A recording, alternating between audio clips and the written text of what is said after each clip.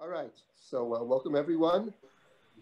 We are started the story of Abraham, and I just wanted to go back for a moment to what we mentioned last week in terms of the placement of the Abraham story, which essentially the first communication to Abraham is in chapter 12. Prior to that, we have the genealogies from Noah through Abraham. And they are through one of Noah's sons, which is Shem. And when we get to the 9th generation after Noah, we come to Terach. And that's in chapter 11, in the 26th pasuk. Vayiterach shivim shana vayoled et Avram et Nachar v'et Haran. And we noticed last week that when it comes to Terach, the Torah deviates from its typical pattern. If you look at all the other names, it mentions the person's name. At a certain age, he begat a child. One child is mentioned. Then how many years he lived after this child was born. And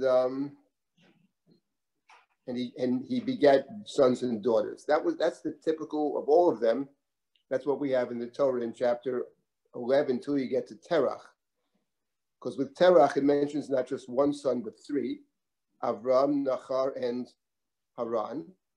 It gives us a certain amount of information about them that it doesn't give with anybody else. It tells us Avram's wife and that Haran died in his father's lifetime, etc.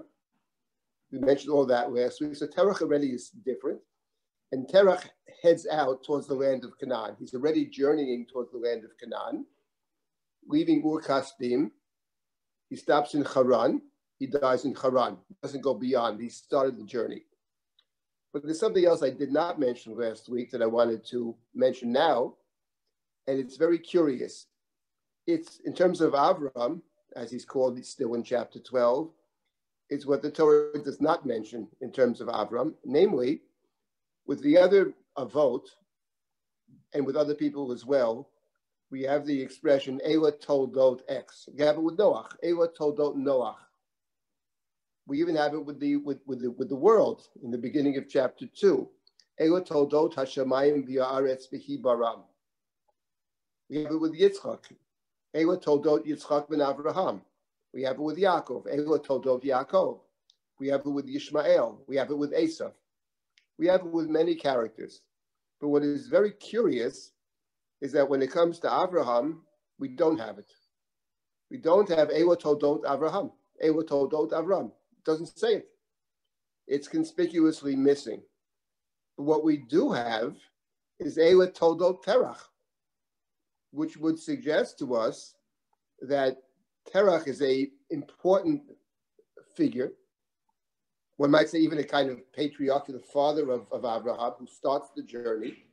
And that the reason you don't have Ela Toldot Abraham is because we already have Ela Toldot Terach. Now, of course, it's true that in the rabbinic tradition, certainly in the primary rabbinic traditions, and we saw this last week, that Terach is seen largely negatively.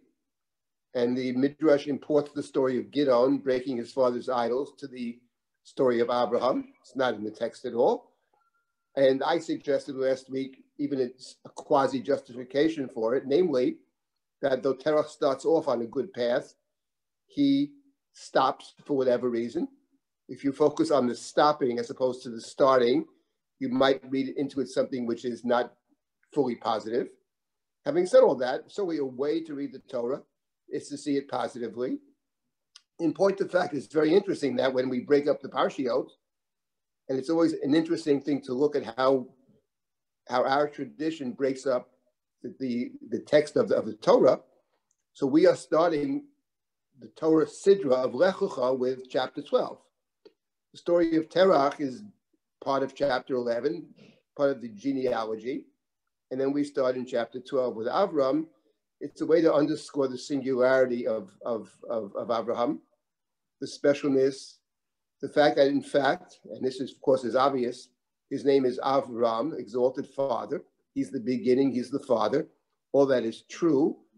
On the other hand, an alternative way to read the Torah is to see Terach as the beginning and to see Avram as a continuation of Terach. He continues the journey, as we mentioned last week. It's interesting, though, that elsewhere, the idea of seeing Terach in a different light is not limited to the Midrash. We have, for example, at the end of the book of Yoshua, let me find that. That would be in Yoshua. Let's find that text. Let's find that text. Chapter 24 of Yoshua, the last chapter of Yoshua. Chapter 24, verse number 2. It says prior to that Yoshua, Vayasof Yoshua, chapter 24, verse 1, last chapter of Yoshua, book of Joshua. Joshua gathered all the tribes of Israel, Shechema, to the city of Shechem. Vayikrau Ziknei Yisrael, L'Rashav, Shovtav, Shotrav, Vayityatzvu Lefnei Elohim. So he gathers everybody together, the leaders, all the tribes, and he begins to speak to the people. Vayomer Yoshua el kol ha'am, Ko amar Hashem Elohi Yisrael, B'yever hanahar Yoshua avotechem me'olam, Terach avi Avraham v'avi Nachar, Vayavdu Elohim acherim. V'ekach et avichem et Avraham me'yever hanahar, V'olech oto b'chol eretz Canaan, V'arba et Zaro, V'tenu et Yitzchak, V'tenu Yitzchak et Yaakov v'et Esav, V'tenu Esav et Har Seir reshet oto, V'Yaakov u'vanav yodu Mitzrayma. Joshua said to the people, thus says the Lord God of Israel, in the olden times your forefathers, Terach, father of Abraham and Nachar, lived beyond the Euphrates, worshipped other gods. But I took your father Abraham from beyond the Euphrates. I led him through the whole land of Canaan. I multiplied his offspring. I gave him Isaac. And to Isaac I gave Jacob and Esau, Yaakov and Esau. I gave Esau the hill country of Seir as his possession. Jacob and his children went down to Egypt. So in those verses, the end of Joshua's speech to all the people, in the last chapter of Yoshua, Terach was an idol worshiper.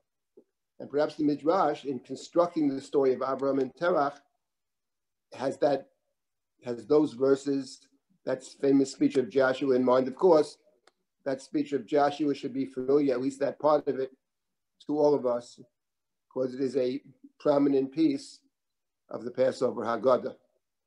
It's in the Haggadah. It sees the ascent from Egypt, essentially, as a moving away from idolatry. That's what the Haggadah does in those passages, in that part of the Haggadah. But there, at least in those verses, Terach is presented as an idol worshiper. I took Abraham from that area, I took him out, and I brought him to the land of Canaan. It is interesting that speech takes place in Shechem. Shechem is a very important place in the Bible, figures in many, many stories, but it figures in chapter 12 because the first place that Abraham goes to, first place after he is summoned to go to the place that I will show you, first place that he goes and God appears to Avraham is in chapter 12, in verse number 7. In verse number 6, chapter 12, verse 6, Vayavar Avram ba'aretz ad mekom Shechem ad Elon Moreh va'knani az ba'aretz. Avram journeyed and came to the place of Shechem, also known as Elon Moreh. The Canaani were at that time in the land. Vayera Hashem el Avram, vayomer l'zarecha aten et haaretz hazot, and God appears. Vayera Hashem el Avram, because God had said in the beginning of chapter 12, I will to walk to the place Asher Ar'eka, the place that I will show you. And God does show Abraham the place. That's in the 7th pasuk. Vayera Hashem el Avram, and Avram builds an altar, Vayiven Sham Mizbeach, L'Hashem Hanirei Elav, to the God who appeared to him. So 3 times we have the word to appear. And the place of God's appearance, the place of entry, is Shechem. That's a very important point.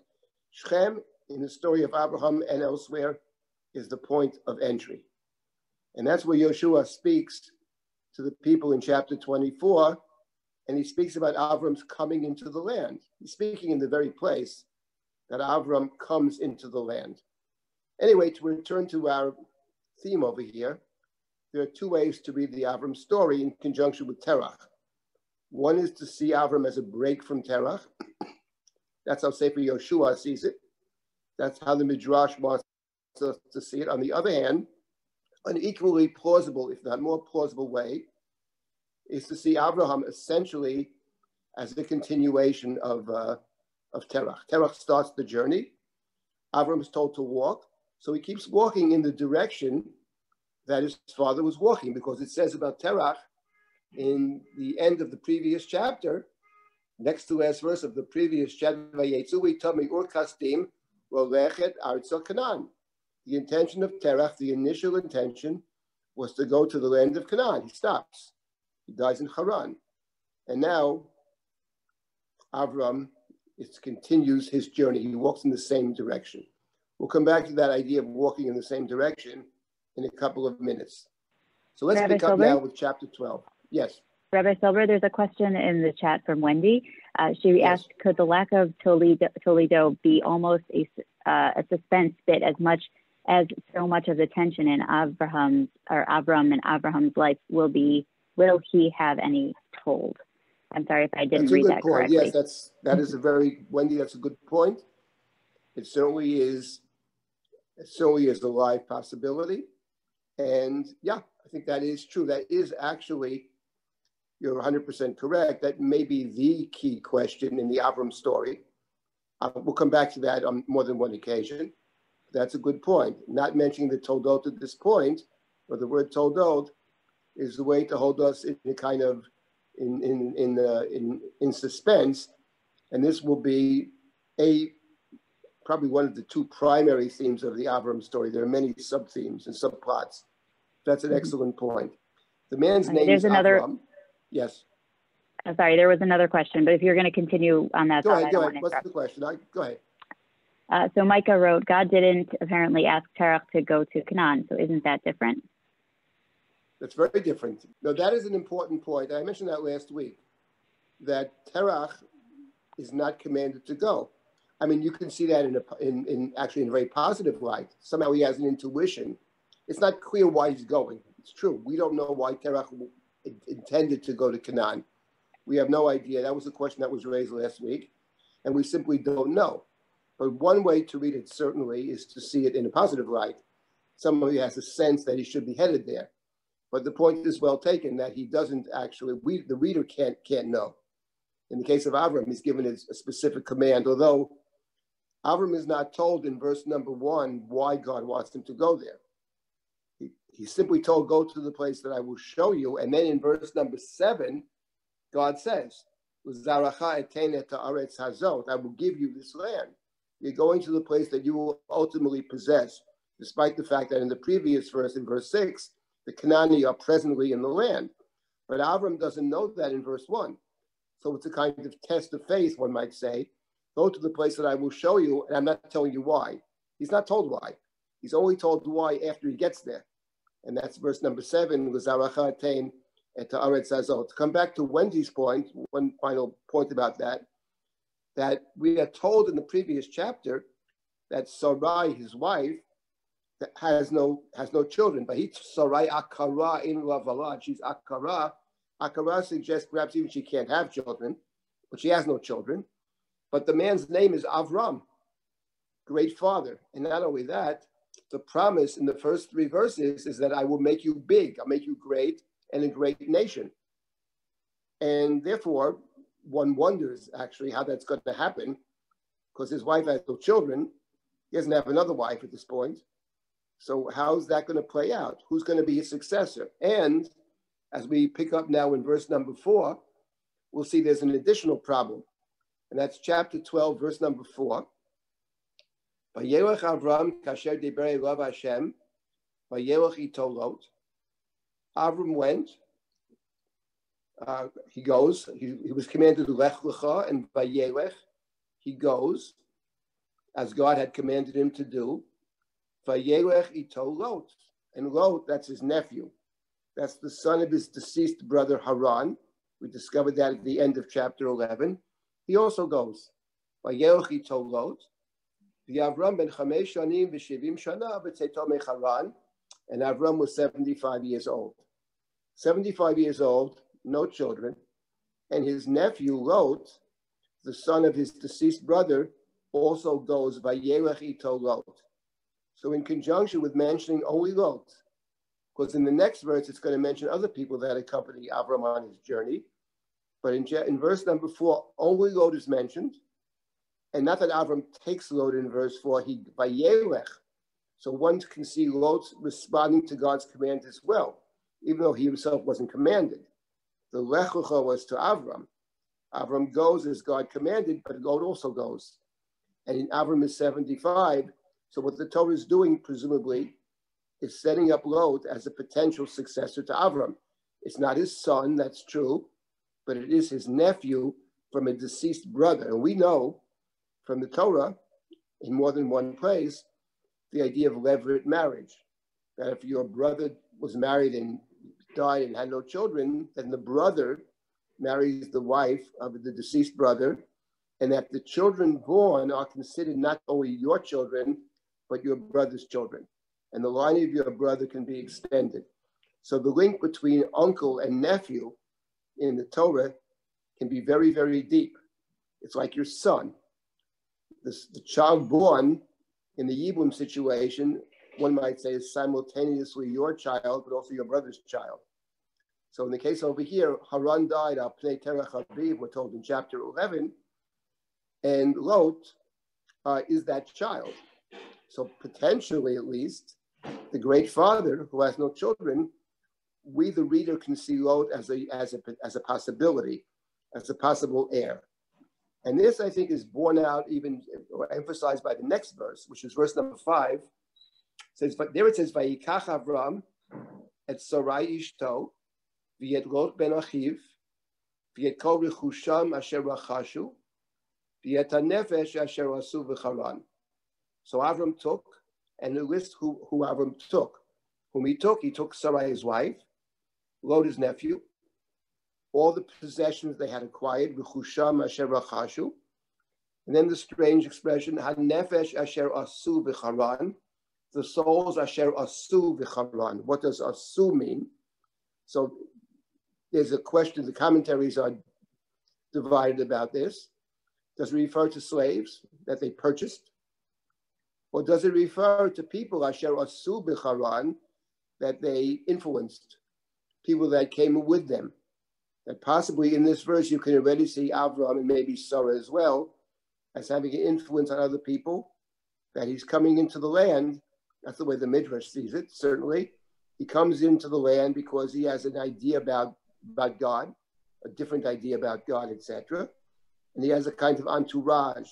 Later on in chapter 14, he has servants, he has disciples, he has pupils, he has all kinds of people around him. He's building something. But over here, it's not clear. In any event... David? Yes? In ancient Semitic languages, asu, asa, has the meaning of acquisition, of acquire. Right. That's what it probably means over here. Original concrete meaning of the term. Not did, but acquire. Right, I agree. I think that the plain meaning, it refers to people that he bought, slaves. I mean, he may acquire them and they may be his pupils as well. That's certainly a possibility.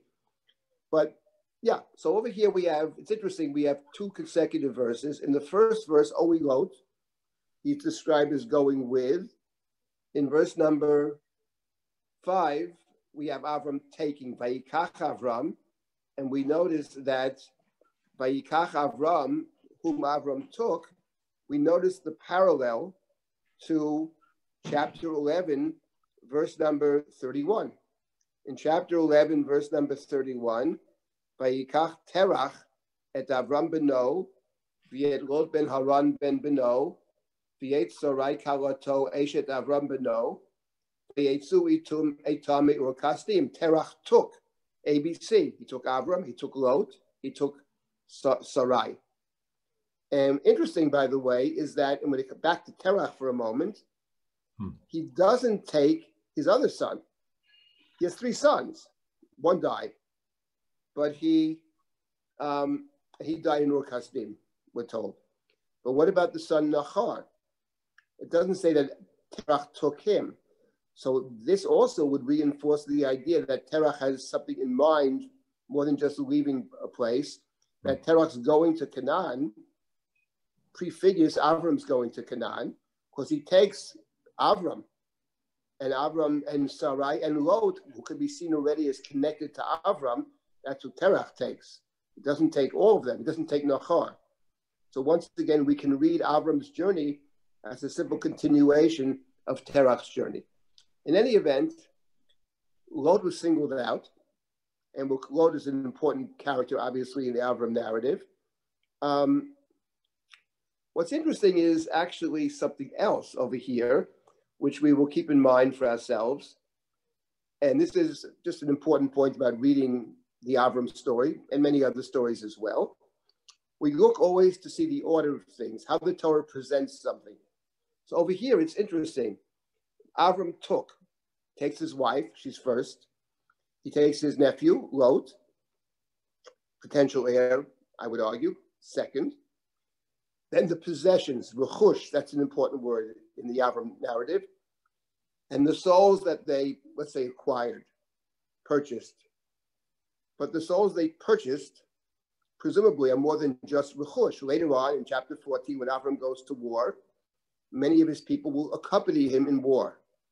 So therefore, I simply raise it as a question at this point to think about: what is the significance of the fact that in listing whom Avram takes, it puts the rechush, the possessions, the material possessions, before it mentions the people?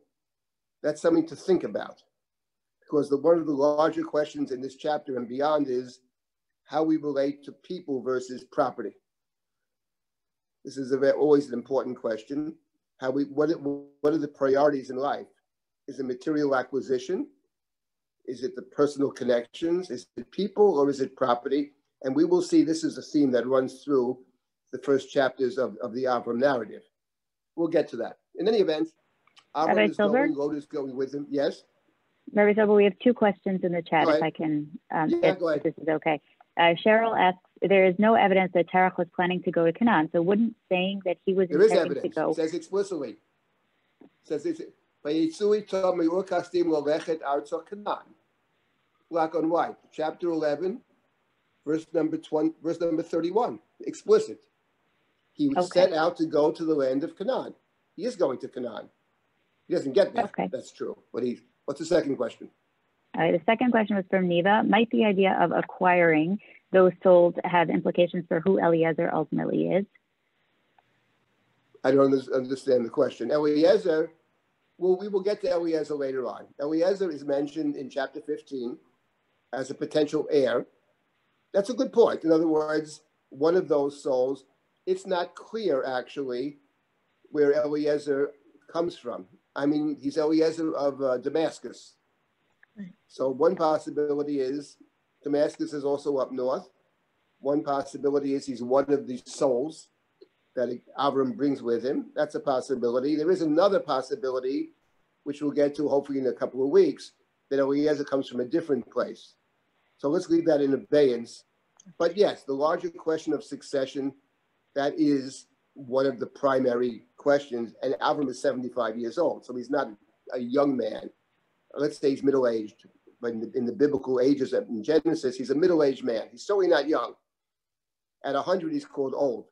So the point is, and he has no children. So this is a core question. We're raising some interesting questions just based on these few verses. Now let's continue. Now up to verse 6. Vayavar Avram ba'aretz ad makom Shechem ad Elon Moreh v'Knani oz ba'aretz. So the Knani are presently in the land, and Avram comes to Shechem, and the Torah says another name for Shechem is Elon Moreh. Now, why did the Torah say that? There is a good reason for it within the Avram narrative. We'll leave that in abeyance for now. But Shechem, as I mentioned earlier, is the point of entry. he comes to this place. The Canaani are presently in the land. And in verse number 7, we have God appearing to Avram. Vayera Hashem al Avram. Vayimel zaracha tein et haaretz hazot. Vayiven sham mizbeach Hashem hanireh elav. So here we have the promise. Now we discover in verse number 7 why God has instructed Avram in verse number 1, Lechucha. There is a promise.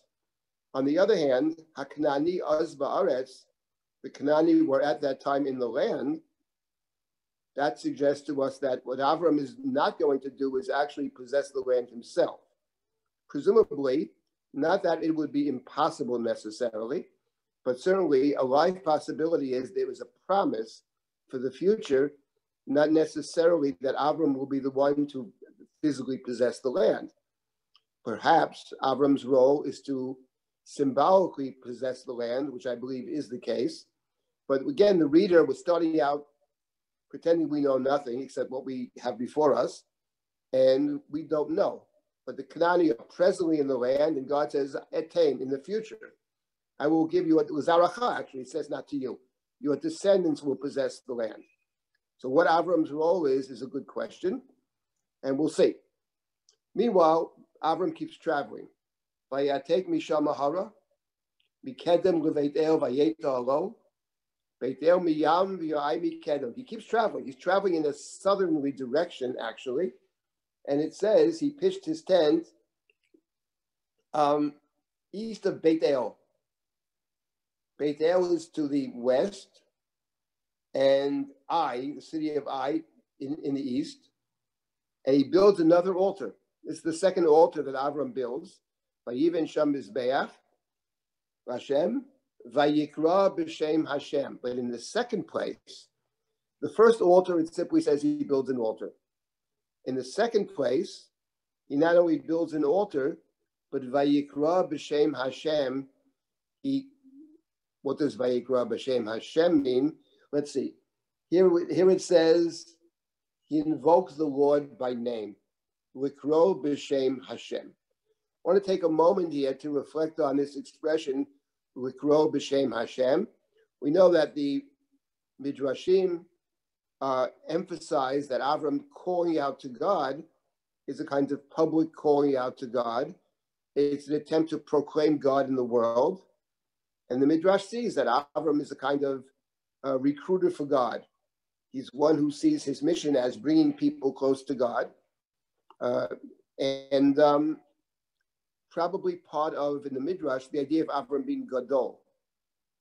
It says the blessing to Avram, and it's very striking, is that you will be big, a big nation, a great nation, Goy Gadol.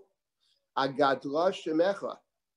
I will make your name big. I'll make your name great. And now if I grew up b'shem Hashem, he's calling out God's name. And furthermore, the third verse of chapter 12, V'nivrechu v'cha kol mishpechot ha'adamah, through you will the families of the earth be blessed. So Avram's mission seems to be way beyond just his own nation. But the mission of Avram, as intimated in the first verses of chapter 12, is to be a light to the whole world. One might say in this way also a kind of response to the previous narrative of the Torah, which is the Tower of Babel. Previous narrative was chapter 11, the first 9 verses, Migdal Babel. There the world gathers together under one banner, the banner being Mikedem in the east, which is a negative, and the banner is Babel, the banner is Shinar, the banner is Nimrod, the banner is Cham. That's the problem with Migdal Babel, one of the problems. Some people think the problem of Migdal Babel was there was no diversity. You didn't have a pluralistic society. And there might be something to that. But the primary problem with Migdal Babel is not the lack of diversity. The problem with Migdal Babel fundamentally is that everybody gathers together under the banner of Babel, under the banner of Shinar, under the banner of Nimrod. So it's not just not diversity, you're gathering together under the wrong kind of leadership, under Cham, under the cursed ones. In the case of Avram, he is to establish his own distinct identity, which has implications for the world. That's the blessing. So in that sense, Avram is Gadol. He's very big. And he calls out, one can see the calling out to God as a positive, as an attempt to proclaim God in the world. Having said all that, and I believe that to be the case, it would seem to recapitulate Enosha's calling out to God. It uses the same exact language. It uses it. It appears in several places. Actually, even more to the point is probably B'Tzalel. Ru kara Hashem b'shem B'Tzalel ben Uri ben Chur Matei Yehuda. So there, it's about designation. Actually, it is true that with Moshe and Yud Gimel Midot, we have Vayikra b'shem Hashem. It's not actually totally clear who is the Vayikra b'shem Hashem in those verses, whether God is calling God's name or Moshe is. To be read either way, but let's assume it's Moshe. Yeah, it could be. That is a good point. We'd have to analyze the relationship between the calling out in the story of the Gilgal Midot in Exodus 34 and over here. Okay, well, put that aside for now. But in terms of, just another point I wanted to make, someone emailed me during the week about this. I think it was Fran Schifrin, and thank you for that email. It is interesting that the expression to call out in God's name appears earlier in the book of Bereshit in chapter 4. Look back at chapter 4. This is quite interesting, actually. Chapter 4. Yes, the end of chapter 4. Bereshit, the end of chapter 4. So there it says, U'Shet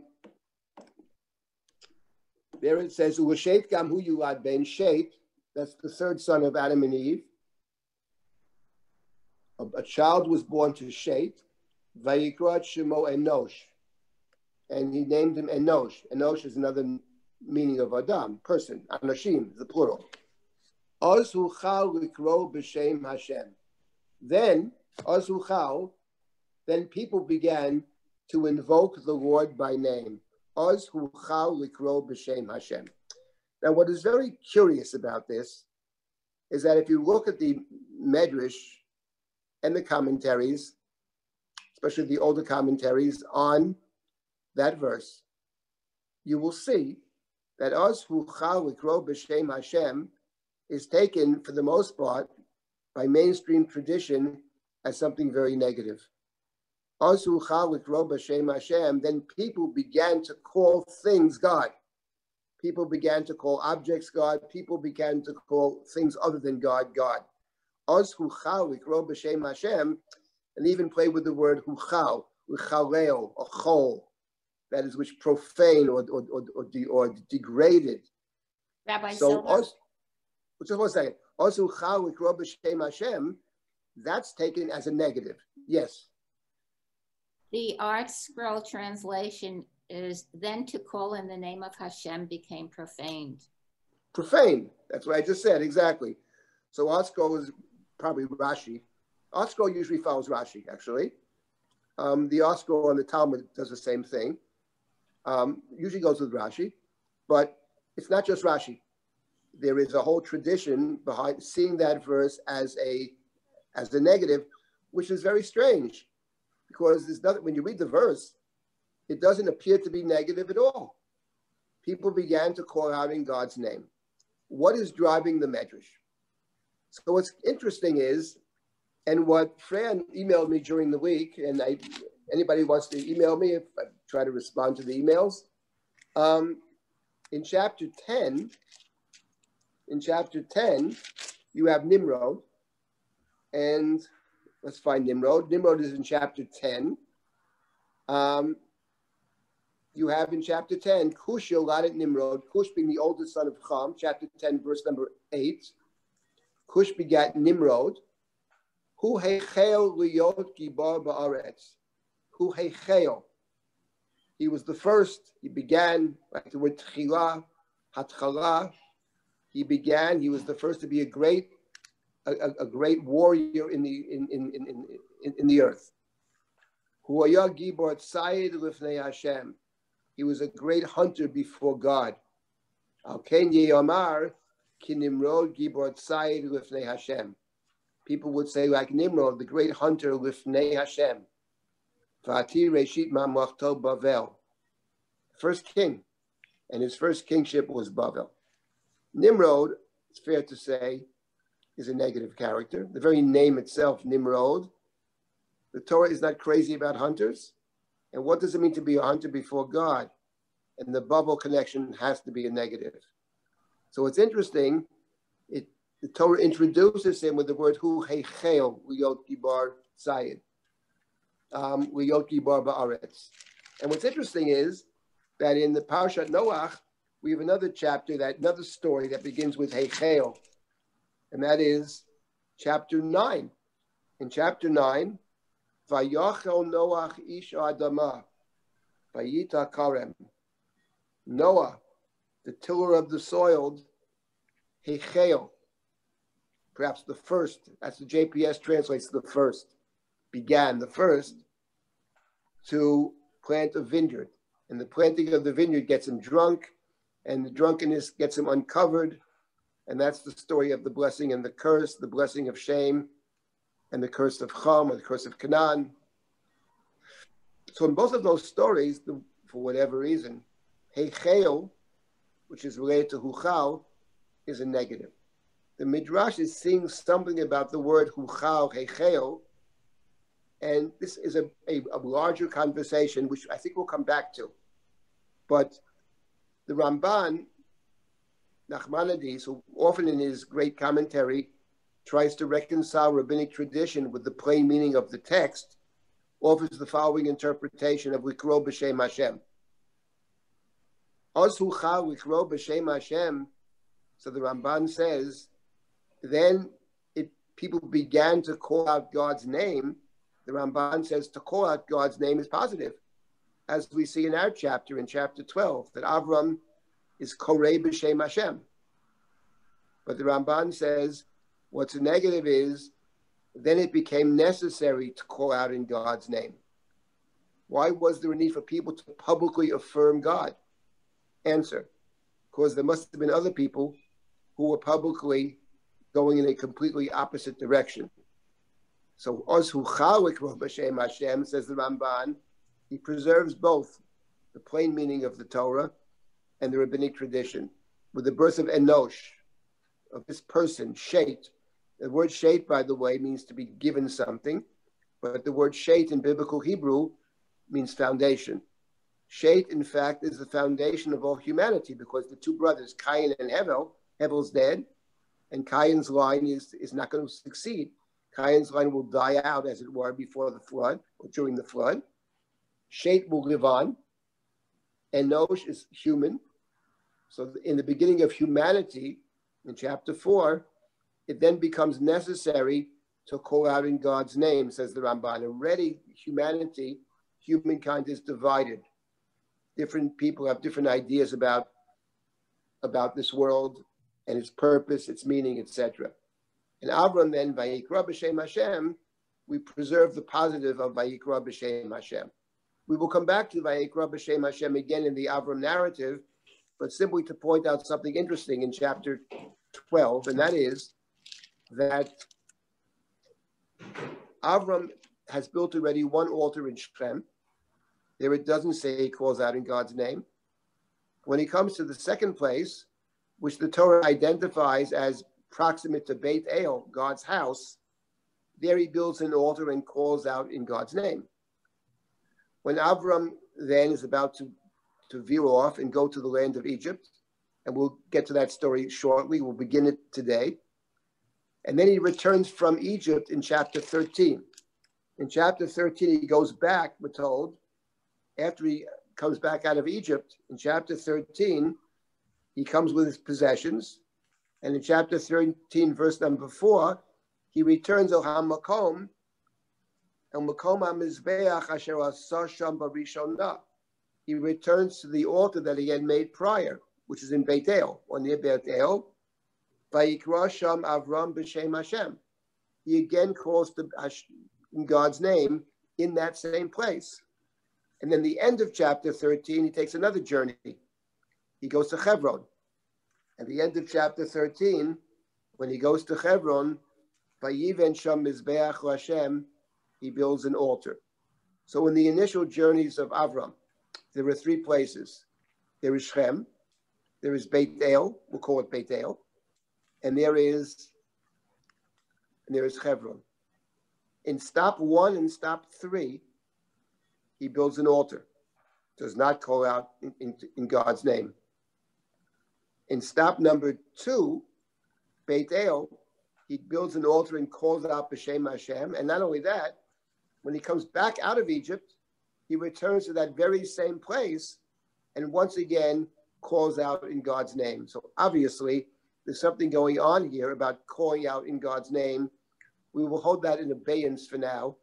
And as we proceed through the Avram story, we will return to this idea of calling out in God's name and what it might signify. In any event, Avram is on the journey, the Lech Lecha. And now we come to chapter 12, verse number... Rabbi Silber? Yes. All right, there was a question in the chat. From Gitti. She asks, could the idea of Adam naming various creatures be driving the midrash of naming Hashem by recognizing their natures? Is Abraham the first to correctly recognize Hashem and thus call out in his name? Correctly call out in his name? Well, we had this earlier of calling out B'Shem Hashem, as I mentioned in chapter 4. The question is, what does it mean to call out in God's name? Presumably, I'd like to leave that for now because not that it's not a good question, it is a very important question. The way the Midrashim see it, I don't mean to say Medrash is not the pshat. It could be what it means. It's saying something about God. You had this, and what was mentioned earlier, that with Moshe, Vayikra b'Shem Hashem, and there you have very explicitly a description of God. Hashem Hashem Rachum v'Chanun Erech Apayim v'Rav Chesed v'Emet. There you have, more than any other place, a kind of description, at least of God's attributes, of God's way in the world. So Vayikra b'Shem Hashem, presumably, if he's proclaiming God, it's what Moshe asked God in the beginning of Sefer Shemot. When I tell the people God will redeem you, they will ask me, what is his name? Which means, what is his nature? What's his essence? How can we understand this God? What can we understand? So the name and the meaning are bound together. Remember, the book of Breshit is a book in which names are very important. Avram was told, I will make your name big. Avram's going to get a different name. Sarai gets a different name. Yaakov gets a different name. Name is identity. Name is not an accident in this book. So the point is well taken. To call out in God's name does suggest saying something about this God. What it is, we don't know, that Avram said. But he may well have said something about the nature of this God. That's how the Midrashim understand it. This God is different. There's other. That's an important point. We'll return again at some future point to being Korei B'Shem Hashem. In the remaining time, I'd like to, yes? The importance you can see already from Adam, by Adam Shemot. Right, that was someone just made that point, yes. Yeah, and someone also Migdal Bavel also about Nase Lanu Shem. That's right.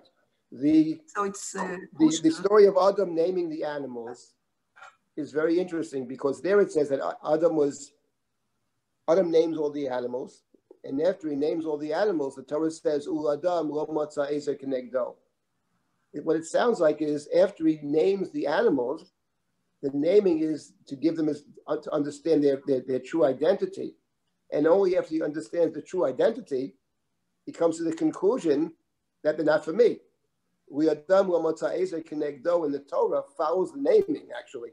So that is a further, support for the idea that the name is actually who you are.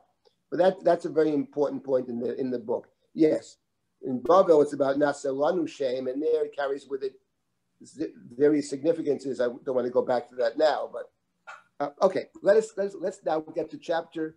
In the remaining time, we'll start today the Avram and the wife-sister business. There are 3 such stories in the book of Breshit, the first of which is this chapter 12. And before we get to the sister stories, where Avram will say that Sarai is his sister, we have little verse number 9, Vayisa Avram haloch v'nosoa hanegba. And Avram continued to travel in a southerly direction. Now that verse actually is not as innocent as one might think. I mean, there are no innocent verses, so let's start with that. But it actually raises a very interesting question, because we know that Terach started walking towards Canaan. Avram continues the journey. God says to Avram, I will give you this land. That's in chapter, right here in verse number 7. And Avram is journeying in the same direction. At verse number 9, he keeps going south. In verse number 10, there's a famine. Vayered Avram Mitzrayim ela Gorsham. And Avram just is going down to Egypt. So the question is, how do you read this verse? In other words, how do we understand Avram going to Mitzrayim, which is a puzzler to begin with, given the fact that he's well aware of what awaits him in the land of Egypt? He says it to his wife, we're going to a terrible place. If they know you're my wife, they may kill me, and they're going to keep you alive, which is not a positive, by the way, keeping her alive in Mitzrayim. It's bad for me, probably bad for you, and therefore we need a plan. He has a plan, a good plan, a bad plan, we'll see. But is that basically, do you see Avram is basically understanding the message? I'm going to give you this land. This is where he wants to be. But something happens in verse number 10. There's a famine, and he feels he has to go. Or is it to be read differently? He's traveling north to south. He keeps traveling south. Well, if you keep traveling south, you're going to end up in the land you end up in the Mitzrayim. And that's a different way to read the story. To read the story is it's not something that suddenly something happens and he takes this step, which was which was inconceivable to him, but rather this is the direction in which he's traveling. And I would add, it's the direction his father was traveling. He simply picks up where his father left off. His father's mistake was stopping short, and his mistake is going too far. It's sort of the flip side of what Terach does. That's a different way to read the story. The truth is, I don't think we can tell for sure. I think it's unclear. It is interesting that the Parsha ends after verse number 9. The little pay over there. So that would suggest a break. He's going to stay in the land. It's the land that God told, I'm going to give you this land, the land of Canaan. But something happens, the famine, where he feels because of the famine, he is required to or justified in going to Mitzrayim. Whether he is or not justified, we'll get to momentarily. Those are two different ways to read the story. So verse number 9 is actually very interesting. He's traveling on the same trajectory. And that would be, which means that, not surprisingly, he doesn't yet fully grasp the meaning of God's message. He will grasp it later in the second Lech Lecha, the Akedah. There he understands everything. But at this point in his career, he doesn't fully grasp it. And there's something else here, which I wanted to emphasize about chapter 12, in contradistinction to chapter 22, which is the other Lech Lecha. Kegat Yitzchak is Lech Lecha. Lecho Eretz HaMoriah. That in that story of the Akedah, there's also a blessing. Chapter 12 starts with a blessing. The Akedah ends with a blessing, etc. But in chapter 12, the blessing is in the very, if you go into the land, I will bless you. So therefore, there's an incentive for Avram to go. God gives him an incentive.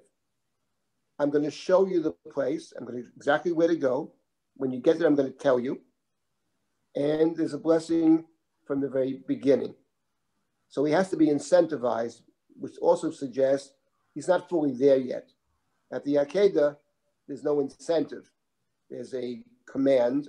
At the end of the test, he's told you have a blessing. So that, I think, is an important point. This is not a critique of Avram so much as it's a story. It's the beginning. It's about learning. It's about his experience.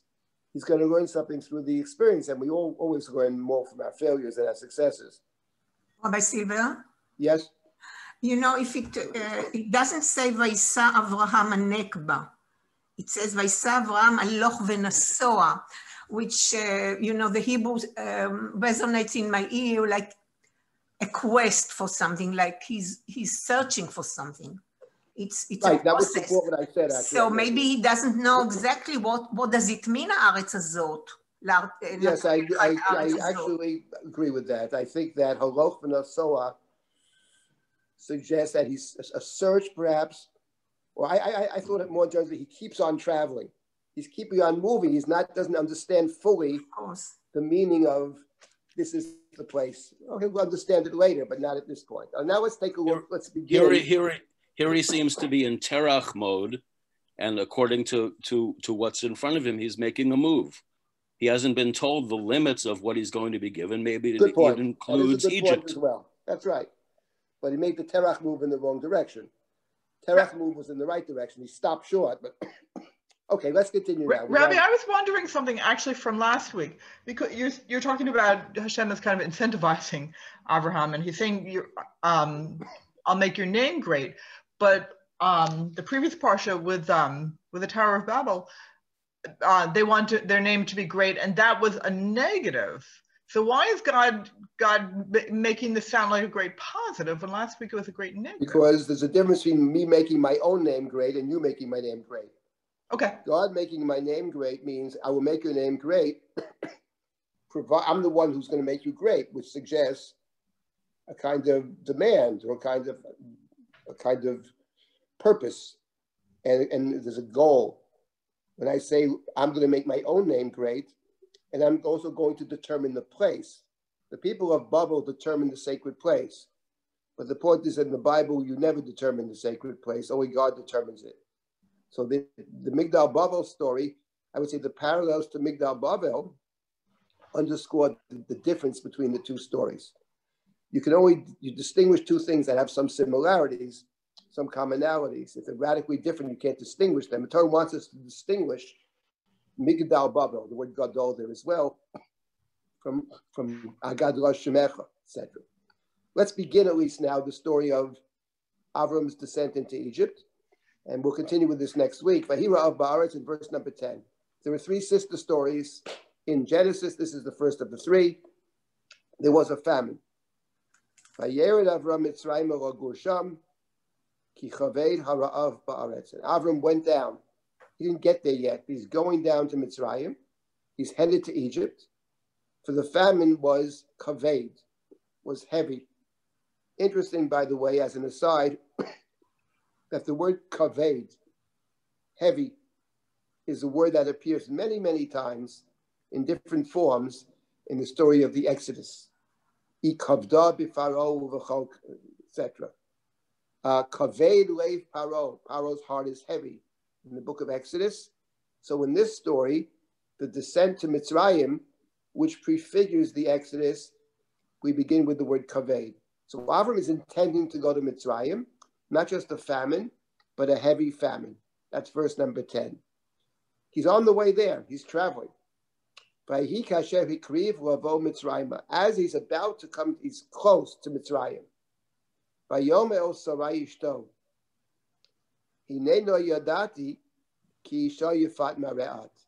He said to his wife Sarai, I have come to know that you are a beautiful woman. I'll get back to that in a moment. When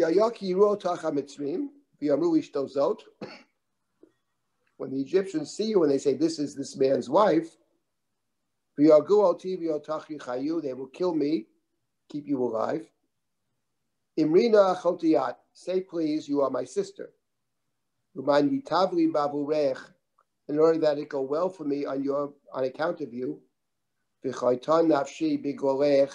and I live thanks to you. That's Avram's request. So we have to spend a fair amount of time on this.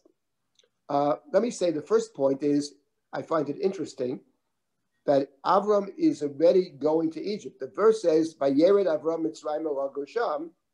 He's traveling towards Mitzrayim, and now we're traveling towards Mitzrayim. He's close.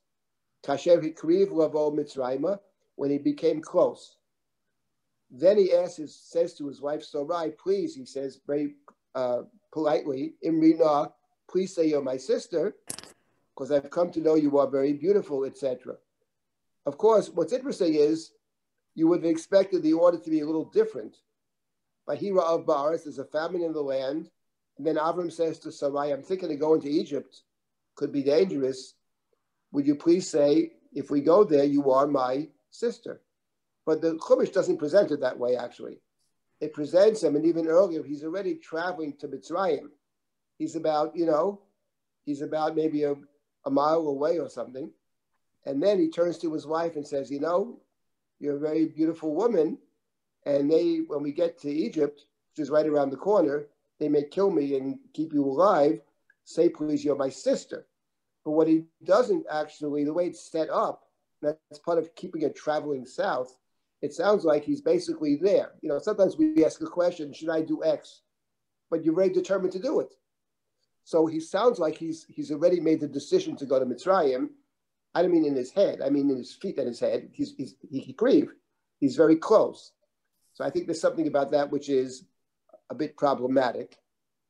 But let's get to the basic point over here. At least raise the question, which is the obvious question. What do we make of the fact that Avram is about to go to Mitzrayim when God said, Lech lecha, to the place that I will show you? Here I would say that the commentaries, let's say the medievals, I mentioned two in particular, are troubled by the story. And they take two different approaches. One is to try to apologize or defend Avram's behavior, and the other is to critique it. So I'll mention there are two well-known commentaries that deal with this problem.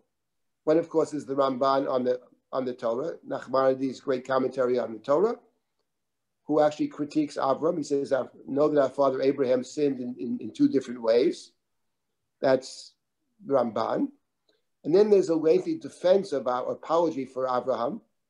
Sometimes the apologies solve one problem but create others, and that's by the Ran. Rabbeinu Nissim, in a very important book called Drashot HaRan, the Drashot of the Ran, Rabbeinu Nissim, great book. And one of the Drashot is an extended commentary on the story over here, and he tries to defend Avram's behavior.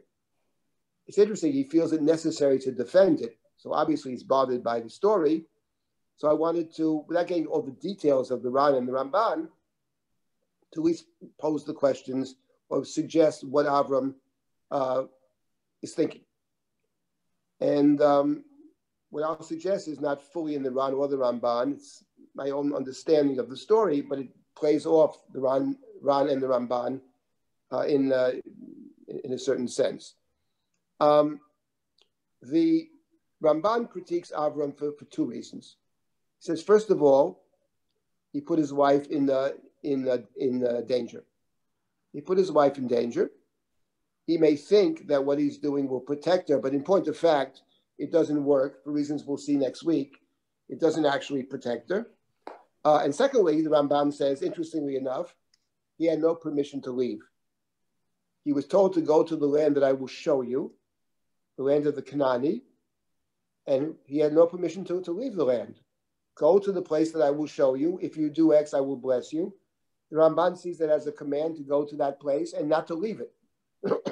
So the very leaving of the place is for the Ramban a sin.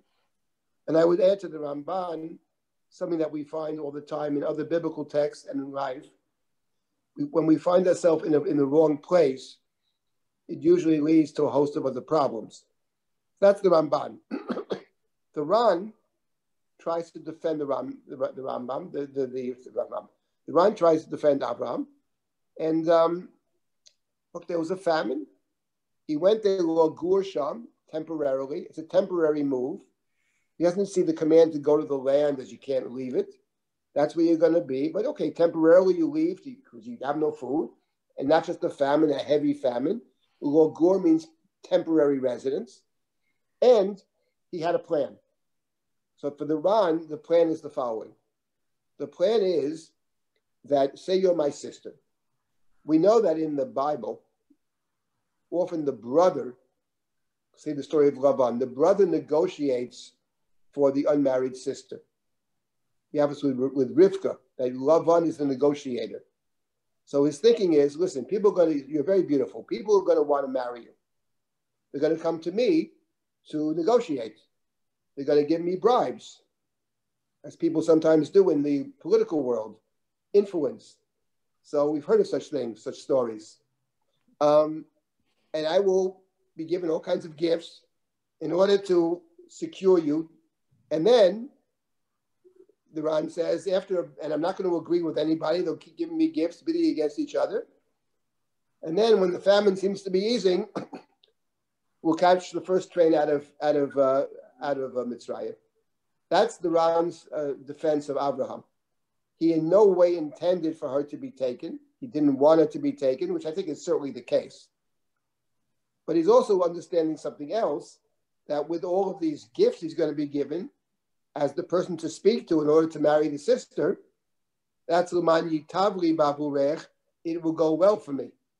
In other words, the Ran himself, I don't remember if he says L'man yitavli bavurech means, because say you're my sister, that it go well for me and I live. What does it mean that it go well for me? So you could interpret that it go well for me in that I live. That's one way to read it. Rashi didn't read it that way. Rashi understood L'man yitavli bavurech, they'll give me gifts. And the reason Rashi says that is because of verse number 16. Uli Avram heitiv bavura. Sarah was taken by Paro. We'll get to that next week. Uli Avram heitiv bavura, and for Avram it went well. What does it mean it went well for him? Sonu bakar b'chamorim. He was given sheep and oxen and slaves, male slaves, female slaves, camels. It went well for him materially. Didn't go well for her. So L'man yitavli bavurech can be read in terms of tuv, which is material goods. So Avram, according to the Ran, is saying, or following his interpretation, say you're my sister, and there'll be two benefits. One is that I'll live, and you'll survive. And the second benefit is L'man yitavli bavurech, as Rashi puts it, and they'll also give me gifts. It is interesting to note, coming back to the way we began this morning, and we'll have to stop at this point, that in the positioning of the two things, if we presume yitavli is material goods, and the second is v'chayta nafshi, and I will live, that Avram mentions the goods before he mentions living, which raises once again this question, which is the larger question of the story, material goods versus survival. And we have to remember that material goods, in this case, Avram is told he's going to build a nation. To build a nation, you need resources. You can't build it without material resources. So, he needs that. He needs two things. He needs resources and he needs an heir, a successor. Sarah doesn't provide him with the heir. She has no children. So he's got to look elsewhere for a successor. Maybe it's Lot, maybe not. But he also does need the resources. So L'man yitavli bavurech has a very specific meaning in the case of Abraham. So where do we stand over here? Next week, I'd like to explore the story. Spend all of next week, it's more than 1 week maybe, but to explore the sister stories in Genesis, in particular the story over here. And what these sessions are about are not just about Abraham itself, it's not about reading. It's a way of reading the stories. And next week, I want to emphasize a way of reading. So if there are any questions or comments, I'll take them now. And we will continue hopefully next week. Yes, please, speak up. I have a question both with this story and later with Avimelech, that yes. Sarah is so beautiful. Though here, if my math is correct, she's 65 years old. Later with Avimelech, she's 90 years old. That's right. So she's not exactly a hot young spring chicken, right? Babe, a hot babe. Right. Okay, you're asking a very important question. Let me ask. I will answer the question in good Jewish tradition by posing another question. In chapter 26, we have the third sister story, Isaac and Rebekah. We don't know how old Rebekah is. She may have been young. What we do know in chapter 26 follows chapter 25. He said, this is my sister. But in chapter 25, we're told Rebekah gives birth to twins, Jacob and Esau. So when he comes down, goes to the land of the Philistines in chapter 26, if it follows in chronological order, he has the twins. This is my sister. This is me. These are our two children and my sister. Hello? What? How does that make any sense? If he has they have two kids. So you're asking a very important question. And it requires a longer answer. But the point is, I don't think it's a question the Torah wants us to ask, actually. All right. In other words, I don't think, you're 100% right, of course, that it actually, and the Medrash picks up on this. Sarah dies 127. She was as beautiful as 100 as she was at whatever, at 20 or whatever. But the point is that the way these narratives work, they require at certain points kind of suspension of belief. It requires a kind of disbelief. And yeah, I mean, we can ask a lot of questions. We can also ask how Avram in chapter 14, after his nephew Lot is captured, chases after the 4 kings from where he is to all the way past Damascus with his band of 318 soldiers or confidants or whatever. And he attacks the 4 most powerful kings in the world in a lightning strike. He's got to be at that point, who knows how old. We meet him when he's 75, so he's much older. How is that? It seems rather implausible, or rather incredible, I would say. How can we understand it? You can always explain, yes, God's help, of course, that's all true. But it's a question I think the Torah doesn't want you to ask. You suspend your disbelief because it's not actually about what takes place. That's the truth of it, in my view. It's not about that.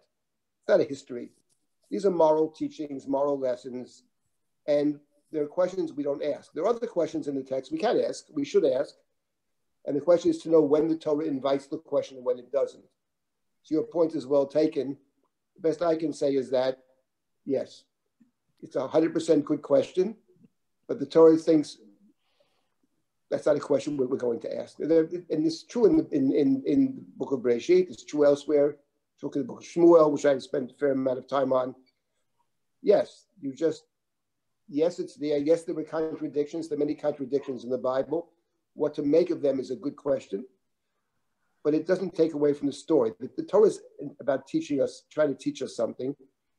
So it uses various means at its disposal. One is typologies. There are 3 sister stories, okay? And the intention of the sister stories is to read them together and to learn something and the difference. Each one is very different, as we will see. Okay, so, I'll stop at this point then. And, yes. So does the Torah invite the question, what was Sarah's answer or respond?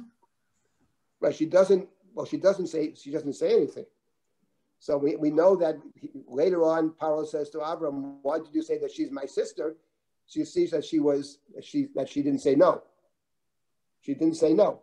And that's important. But we'll get to Sarah's place in general, which is one of the critical issues in the whole story, your namesake. And that is that, what is her role here? What is she is capable of speaking up, as we will see in chapter 16, where she gives him a mouthful, but we'll get to that later on. Okay, I'll stop at this point. We'll continue next week with the story. Good. Okay. Thank you so much. Thank you so much, Rabbi Silber. And just a quick housekeeping, I guess. Well, first, thank you for joining us today on Zoom. And for those of you who are watching on Drisha Live and on Facebook, don't miss out on Drisha's other fall classes that continue all week long. We're actually starting as soon as 1 p.m. this afternoon. So today with Rabbi Dr. Shlomo Zuckier, his class is titled, What Does the Divine Image Look Like? Perspectives from Chazal.